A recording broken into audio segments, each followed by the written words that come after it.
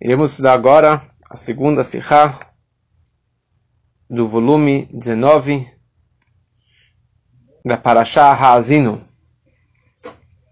Uma Sihá muito interessante, baseada sobre um Rashi bem comprido. Então seria muito importante você abrir um Chumash, a Parashá da semana, no capítulo 32, no Pasuk 48.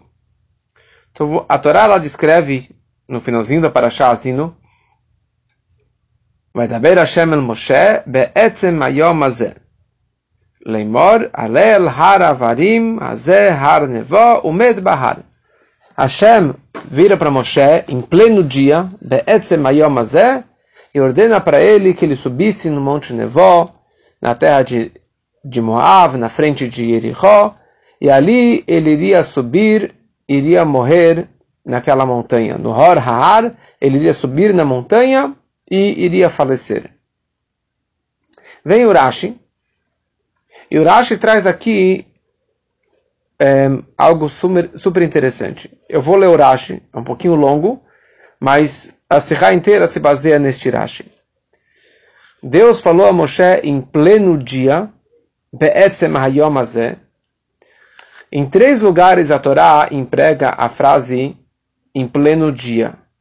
Primeiro lugar, em relação a Noach, a Torá diz be'etzem hayom hazeh ba Noach. Em pleno dia, Noach entrou na arca. O que significa essas palavras em pleno dia? Porque as pessoas diziam: nós juramos que se percebermos que Noach está prestes a entrar na arca, não vamos deixá-lo prosseguir. Pegaremos machados e machadinhas e quebraremos a arca. Então Hashem falou: eu vou fazer que Noach entre na arca em pleno dia, be'etzem hayom hazeh, aos olhos de todos. E quem tiver o poder de impedi-lo, que o faça. E na prática, ninguém conseguiu impedir Noach. Segundo lugar, foi em relação à saída do Egito. A Torá diz: be'etzem hayom hazeh otzi Hashem. Em pleno dia, Hashem tirou Bnei Israel para fora do Egito. Os egípcios disseram: nós juramos que se observarmos saindo do Egito, os judeus saindo do Egito, vamos impedi-los.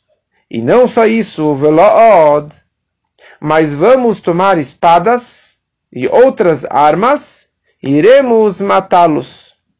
Então Hashem disse: eu vou trazê-los para fora em pleno dia aos olhos de todos, e quem tiver o poder de impedir, que o faça. Da mesma forma, conclui Rashi, vemos aqui na nossa história, a respeito do falecimento de Moshe Rabbeinu. A Torá diz em pleno dia. Por quê? Porque os filhos de Israel disseram: nós juramos que se Moshe tentar subir na montanha para falecer, nós não vamos deixá-lo falecer. Ou não vamos deixá-lo subir na montanha. Imagina, o homem que nos tirou do Egito dividiu o Mar Vermelho para nós. E aqui ele enumera 6 coisas que Moshe Rabbeinu ele fez. Tirou do Egito, o Mar Vermelho, fez cair o maná, o bando das codornizas que vieram sobrevoar sobre o povo, trouxe o poço, o Be'er de Miriam, nos deu a Torá, nós não vamos deixá-lo partir. Não vamos deixá-lo partir.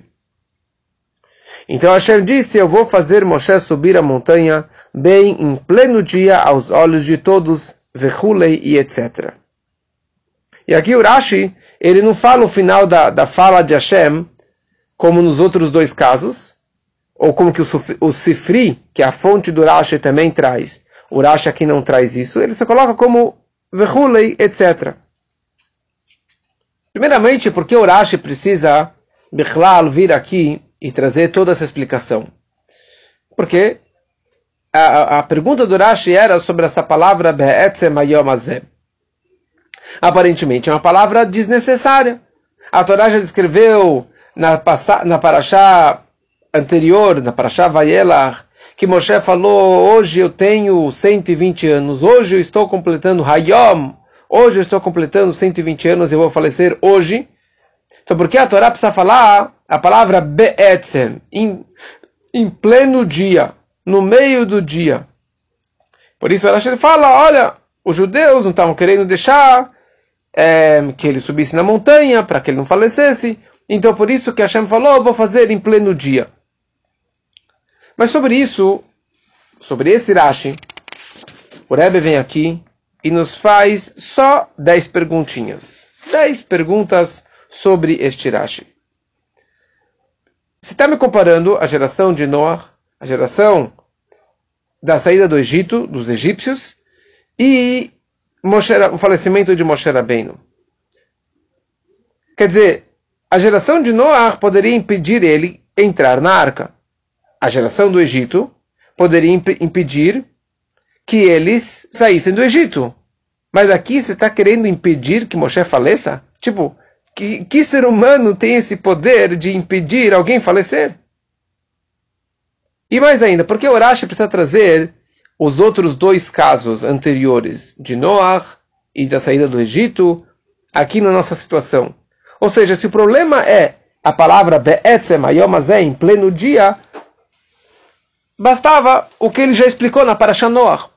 Porque na Parashá Noah, o Rashi explica o que significa be'etzem, porque as pessoas queriam impedir ele, então Hashem falou, vai ser em pleno dia. E ali, na Parashá Noah, o Rashi não traz nada sobre os próximos 2 casos da saída do Egito e do falecimento de Moshe Rabbeinu, porque com certeza não tem nada a ver o Rashi trazer isso lá no começo da Torá. Mas porque aqui, então, o Rashi tem que trazer os 3 casos. E mais ainda, no segundo caso, que é a saída do Egito, o Rashi simplesmente não escreve nada. Be'etzem hayom pleno dia, o Rashi simplesmente não comenta nada. Ou seja, ele se baseia na primeira explicação de Noah. Então, por que aqui, na terceira vez na Torá, o Rashi ele tem que realmente trazer essa explicação? E com todos os detalhes, quer dizer, com o primeiro caso de Noah, com todos os detalhes, o caso da saída do Egito, com todos os detalhes, e aqui na terceira situação, no falecimento de Moshe Rabbeinu.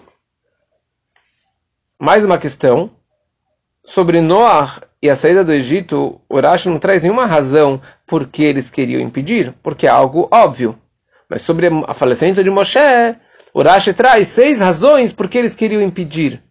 Porque o Rashi tem que trazer explicação. É óbvio, ninguém queria que Moshe Rabbeinu falecesse. É óbvio, porque o Rashi tem que trazer 6 explicações o porquê eles não queriam que Moshe falecesse.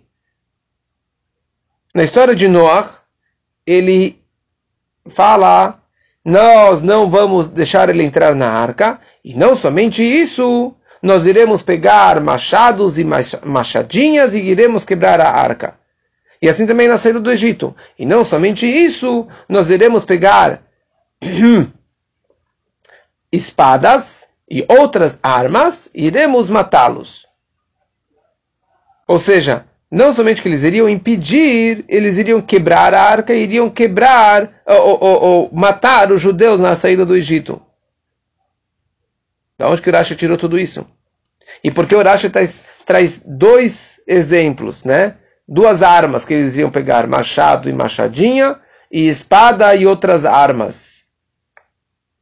Sobre Noah e a saída do Egito, o Rashi ele fala, todo aquele, quem tiver o poder de impedir, que o faça. Mas sobre Moshe Rabbeinu, não está escrito essa frase. Simplesmente Hashem ele fala, eu vou fazer Moshe em pleno dia, subir em pleno dia. Por que você não me escreve dessa forma também? Ou coloca etc. Por que você não escreve o mesmo argumento, se os casos são iguais? Como falamos, o Rashi ele traz 6 razões, 6 bondades, ou 6 coisas boas que Moshe ele fez, que por isso nós não queremos que ele faleça ou que ele suba na montanha. Por que bem essas 6 bondades? Né? Nos tirou do Egito, abriu o mar, trouxe o man, trouxe as codornizas, trouxe o poço e nos deu a Torá. Tem muitas outras coisas que Moshe Rabbeinu fez durante os 40 anos. Por que bem estas 6 coisas? E mais ainda, a fonte do Rashi, que é o Sifri, ele escreve lá a frase, lá no Nisim Ugvurot, que Moshe ele nos fez muitos milagres coisas fortes ou maravilhas, por que você não me traz isso também? E a última pergunta que o Rebbe faz é sobre o título, o cabeçalho do Rashi, que ele traz, vai daber Hashem el Moshe be'etzem hayom hazeh. Que Hashem falou para Moshe em pleno dia. Aparentemente o Rashi só está interpretando a palavra be'etzem hayom hazeh, e não vai daber Hashem el Moshe. Então o Rashi não deveria colocar isso no seu título. E aqui o Rebbe começa a explicar o seguinte. Qual a diferença entre os primeiros dois casos e o terceiro caso da nossa paraxá? Os primeiros dois casos, eles eram perversos. Perversos da época de Noah, perversos egípcios que não queriam permitir que os judeus saíssem do Egito. Mas aqui estamos falando sobre os judeus. Quais judeus? Não os judeus rebeldes que saíram do Egito, que reclamaram dezenas de vezes. Aqui estamos falando sobre o Dor, a geração que entrou em Israel. E uma geração que foi elogiada, que vocês estão conectados com Deus, vocês vão entrar na Terra Santa, Terra maravilhosa. Aqui eles já estão reclamando? Ou eles estão, na verdade, indo contra a vontade de Hashem? Eles estão se rebelando contra Deus. Deus falou, você vai falecer? E eles falam, não, Moshe não vai falecer. Moshe não vai subir na montanha. Como assim eles estão indo contra a vontade de Deus? E mais ainda, você me coloca os três casos num pacote só. Em 3 vezes está escrito be'etzem hayom hazeh. Não é igual. Ali era possível impedir, e aqui não tinha como impedir. Impedir Moshe Rabbeinu? Impedir Moshe Rabbeinu de subir na montanha? Impedir Moshe Rabbeinu de falecer? Quer dizer, como eles estavam pensando, olha, nós iremos impedir Moshe de subir na montanha? Então por isso Rashi ele fala a palavra afkan. Da mesma forma, aqui também, eles queriam impedir. Qual é a comparação com os primeiros dois casos? Porque da mesma forma que a geração de Noah e a geração do Egito, eles queriam impedir o quê? Eles queriam impedir a passagem de um lugar para um segundo lugar. Queriam impedir que Noah saísse da terra e entrasse na arca. Queriam impedir que os judeus saíssem do Egito para fora do Egito. Então aqui, o que os judeus eles queriam? Não impedir que Moshe morresse. Eles queriam impedir que Moshe subisse na montanha. Saísse da planície e subisse na montanha. Por quê? Porque Hashem falou, você vai morrer bahar, o met bahar, você vai morrer na montanha. Então, se nós conseguirmos impedir que Moshe suba na montanha, nós iremos impedir o falecimento de Moshe Rabbeinu. Essa que foi a hipótese, essa que foi a ideia dos judeus impedindo que Moshe subisse na montanha. E por isso basta essa frase do Rashi. Ein anu manchim oto, nós não iremos permiti-lo que subisse na montanha. E o Rashi não acrescenta o que ele acrescentou nos primeiros dois casos. Não somente isso, nós iremos trazer machado, machadinha, espadas e armas, etc. Por quê? Porque é óbvia a diferença. A geração de Noah e do Egito, eles eram Reshaim. Eles eram perversos. Eles estavam, na verdade, indo contra a vontade de Deus. E eles não tinham certeza que o que Deus estava falando iria acontecer. Que Hashem falou que vai destruir o mundo. Ou que Hashem falou que os judeus vão sair do Egito. Eles não tinham certeza. Quem disse que Deus vai fazer exatamente dessa forma? Então, nós conseguimos impedir. Se a gente quebrar a arca, a gente vai conseguir contra a vontade de Deus. Se a gente matar os judeus, eles não vão sair do Egito. Ou seja, isso é algo que iria acontecer. Então, para eles impedirem isso, teria que ser uma peulá, algo concreto para impedir essa continuação dessa destruição do Mabul, etc. Então, o que eles precisavam fazer? Eu vou quebrar esse Mabul. O que eu faço? Eu vou quebrar a arca. O que eu vou fazer com os judeus para não saírem? A única forma é matar os judeus. Então, a gente vai pegar a espada e matar os judeus. Aqui, nós estamos falando sobre judeus tzadikim. Que eles sabiam que Hashem já havia prometido que Moshe iria falecer nesse dia e que já completou os 120 anos completos da vida de Moshe Rabbeinu. Mas eles pensaram o seguinte: se Moshe Rabbeinu não subir hoje na montanha, hoje no dia no qual foi decretada a morte dele, talvez nós conseguiremos impedir e anular esse Gzerá, esse decreto de Deus. Como o próprio Moshe Rabbeinu pensou. Na Torá, lá para trás, na Parashá Vaitchanan, Moshe Rabbeinu, depois que ele conquistou a terra de Sichon e Og Melach HaBashan, Moshe Rabbeinu ele virou para Deus e começou a implorar: talvez eu possa entrar em Israel. Eu já sei que eu fui decretado porque eu bati na pedra que eu não vou entrar em Israel. Mas talvez Hutar HaNeder, talvez a promessa, o decreto celestial já foi revogado, foi anulado. Então eles pensaram a mesma coisa: talvez nós podemos anular esse decreto de Deus. Então por isso eles falaram: Ein anu manchim oto. Hoje, se hoje nós impedirmos que ele subisse na montanha, talvez isso impedisse o decreto de Hashem e Moshe não ia falecer. Então na história de Noah, eles viram que Hashem queria salvar Noah. A única forma de salvar o Noah do Mabul era através de colocar ele dentro da Tevá, dentro da arca. Então eles levaram em consideração que se nós quebrarmos a arca, que é a única proteção que Noah teria, então Hashem, entre aspas, não irá conseguir trazer mais uma Mabul. Então por isso eles se prepararam. O que a gente vai fazer aqui? Não vou matar o Noah. Porque se eu matar o Noah, o Mabul vai vir de qualquer forma. Eu não vou impedir o Mabul. A única forma de impedir o Mabul é trazendo machado e machadinhas. E que dessa forma eu vou quebrar a arca. Noah não vai ter onde entrar. E dessa forma não haverá o Mabul. Por isso que o Rashi ele traz dois exemplos. Kardumod, que são machados, e Kshilin, que são machadinhas. E Kshilin, a Torá já descreveu lá para trás, o Rashi já trouxe lá para trás, que os Sarei Tzevaot, os juízes, os guardas, os guardas na época de uma guerra, que todo mundo precisava ir para a guerra, e ali tinha Sarei Tzevaot, tinha guardas para proteger que o povo não voltasse para trás de medo. E ali a Torá, o Rashi descreve que esses guardas eles tinham lá essas machadinhas. Para quê? Para meio que quebrar a coxa da pessoa que fugisse da guerra de medo. Ele tinha esse direito de machucar aquela pessoa para que ele ficasse manco. Mas não matar o medroso. Mesma coisa aqui. A gente não vai matar o Noah. A gente vai quebrar a arca, a gente vai machucar ele. Mas não vamos matar o Noah. Kshlin vem de kishalon, de michshol, de um empecilho, de um impedimento, mas não matar o Noah. E assim também na história de Mitzrayim.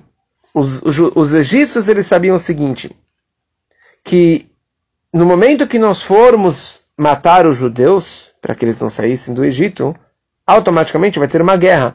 Os judeus vão batalhar e vão guerrear contra eles. Opa! Então aqui para matar os judeus e nós precisamos nos protegermos. Então por isso que o Rashi ele traz, eles foram com armas e com outras, e com espadas e com outras armas. Eram escudos e armas para atacar e outras armas, espadas para atacar e outras armas para se protegerem dos egípcios, dos judeus que talvez fossem continuar essa guerra. Então por isso que o Rashi ali ele traz dois exemplos sobre as armas na história de Noah e dois exemplos nos egípcios. Mas vamos agora entender melhor essa situação. Os judeus falaram, nós iremos impedir Moshe subir na montanha e dessa forma ele não vai falecer. Mas querido, na prática você está indo contra a vontade de Hashem. Hashem falou, ele vai falecer e você vai fazer uma coisa contra o Ratzon Hashem, contra a vontade de Hashem? Então o Rashi ele fala o seguinte, sabe qual é o exemplo que o Rashi ele traz? Ele traz 6 exemplos. Adam Shotzianu Mitzrayim, este homem que nos tirou do Egito, que nos abriu o mar, que trouxe o maná e etc. Porque existe um conceito que se chama Hakarat Tov. Reconhecer o bem que alguém fez por você. Se você não reconhece, se você não é bem agradecido, você é mal agradecido, você é um kafui tová. Você é um mal agradecido. Kafui tová. E a Torá já descreveu isso sobre a história dos bikurim. Quando a Torá na Parashat Avó falou a mitzvah dos bikurim, das primícias, a ideia das primícias é para não sermos mal agradecidos. Você vai entrar em Israel, vai ter uma terra maravilhosa com tantos frutos. Quando você receber os primeiros frutos, não pense que isso aqui é teu, que você que criou tudo isso. Reconheça e agradeça a Hashem pelos frutos que Ele te deu. Então, essa que foi a ideia e o argumento dos judeus. Moshe Rabbeinu fez tanta coisa maravilhosa com a gente. Tantas tovot. Então, nós temos uma obrigação mínima de agradecer Moshe Rabbeinu. E de não ser um kafui tová, de não ser um mal agradecido.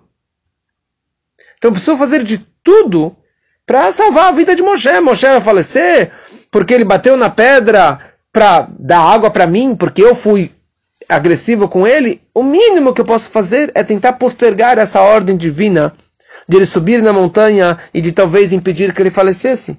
Então essa que foi a ideia dos judeus. Olha só que lindo que o Rebbe está explicando. Quer dizer, eles tiveram um pensamento maravilhoso. Nós queremos agradecer Moshe Rabbeinu.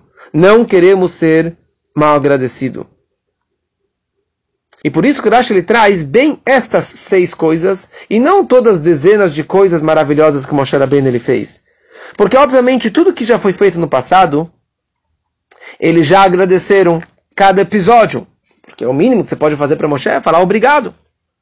O que muita gente não faz para os pais, não faz para os rabinos, não faz para as pessoas, e não faz para Hashem, agradecer o que Hashem fez por você. Então a ênfase aqui, eles estavam focando nas coisas, ou nos proveitos que eles estavam tendo das coisas boas que Moshe fez por eles, eles estavam aproveitando agora. Ou seja, algo que aconteceu no passado, que não tem nada a ver com o dia de hoje, eu não vou mencionar isso, porque eu não preciso agradecer algo que aconteceu 30 anos atrás. Mas alguma coisa que eu estou me beneficiando ainda hoje, é um benefício, um proveito, uma bondade de Moshe, constante e eterna, isso eu quero focar, eu quero agradecer para Moshe Rabbeinu. Então, a primeira delas é a saída do Egito. Porque a saída do Egito não aconteceu somente na saída do Egito física, mas é uma continuação. Como a Torá descreve, que seu filho te perguntar amanhã, e o Rashi explicou, Mahar Sheul Achar Zman, é um amanhã depois de muito tempo, que não tem limites. E como a gente fala, Veotanu Tzimisham, Hashem nos tirou do Egito, eu saí do Egito. Apesar que eu nunca saí do Egito, mas é uma bondade contínua. E assim também, a segunda coisa, nos deu a Torá. Como a gente fala em relação à Torá, certo? Notei na Torá que Hashem dá a Torá todos os dias. Ele não menciona isso porque não é algo de Moshe, é algo de Hashem. E todas as outras bondades, que até hoje nós temos o maná, até hoje nós temos da carne, nós temos do poço de Moshe, nos deu a Torá de Moshe Rabbeinu, desculpa, sim nos deu a Torá, Moshe Rabbeinu nos deu a Torá e continua dando a Torá pra gente, é algo que a gente continua aproveitando continuamente. E por isso que ele não menciona o que o Sifrid escreveu, que ele fez vários milagres e maravilhas, porque isso já ficou para o passado. Então essa que era a ideia do povo, de agradecer a Moshe Rabbeinu, tentando impedir que ele subisse na montanha e falecesse. Mas a pergunta continua. Você, na prática, está indo contra uma ordem divina. Hashem falou para ele subir, e você vai falar, não precisa subir não. É para falecer? Não é para falecer. Como que você vai contra uma ordem de Hashem? Por causa dessa pergunta, o Rashi coloca no seu título, no cabeçalho ele escreve, Vaidaber Hashem el Moshe be'etzem hayom hazeh. Que Hashem falou para Moshe em pleno dia. Para quem ele falou? Só para Moshe Rabbeinu. Eu não ouvi. Não estava sabendo o que Hashem falou para mim. Hashem não falou para mim subir na montanha. Ele falou para Moshe. Existe um conceito que se chama anus. Alguém que vai ser forçado a fazer algo contra a vontade dele. É uma pessoa que foi forçada a fazer um pecado, ela não é castigada. Então aqui eles iriam simplesmente causar, não fazer que Moshe pecasse, mas eles iriam segurar Moshe. Seria um gorem, certo? Um causador, para que Moshe não cumprisse a sua ordem. Mas eles tinham uma mitzvah muito maior, que é não ser mal agradecido, não ser kafui tová. Então isso, eles pensavam que era mais poderoso do que a pequena proibição de impedir que Moshe não cumprisse uma ordem que somente ele recebeu, e não o povo recebeu. E por isso que o Rashi ele não escreve o final da conversa, que o Sifri ele traz, e todo aquele que quiser vir impedir, que venha impedir, porque daí você estaria fazendo o povo como perversos, que eles estavam indo contra a vontade de Hashem. Essa não é a ênfase do Rashi. O Rashi fala e etc. Ou seja, nós não vamos deixar. E Hashem falou, eu vou fazer na frente de todo mundo, mas não de uma forma que eles fossem os pecadores. E mais, o Rebbe acrescenta mais uma coisa. Porque na prática, Hashem sim ordenou para Moshe Rabbeinu que ele subisse, e eles estão impedindo que Moshe subisse. Então o Rebbe fala o seguinte, os judeus, eles interpretaram o fato que vai daber Hashem el Moshe, que Hashem só falou para Moshe Rabbeinu. E mais uma coisa, tem aqui mais uma condição. Hashem falou para Moshe, não é que você vai falecer hoje.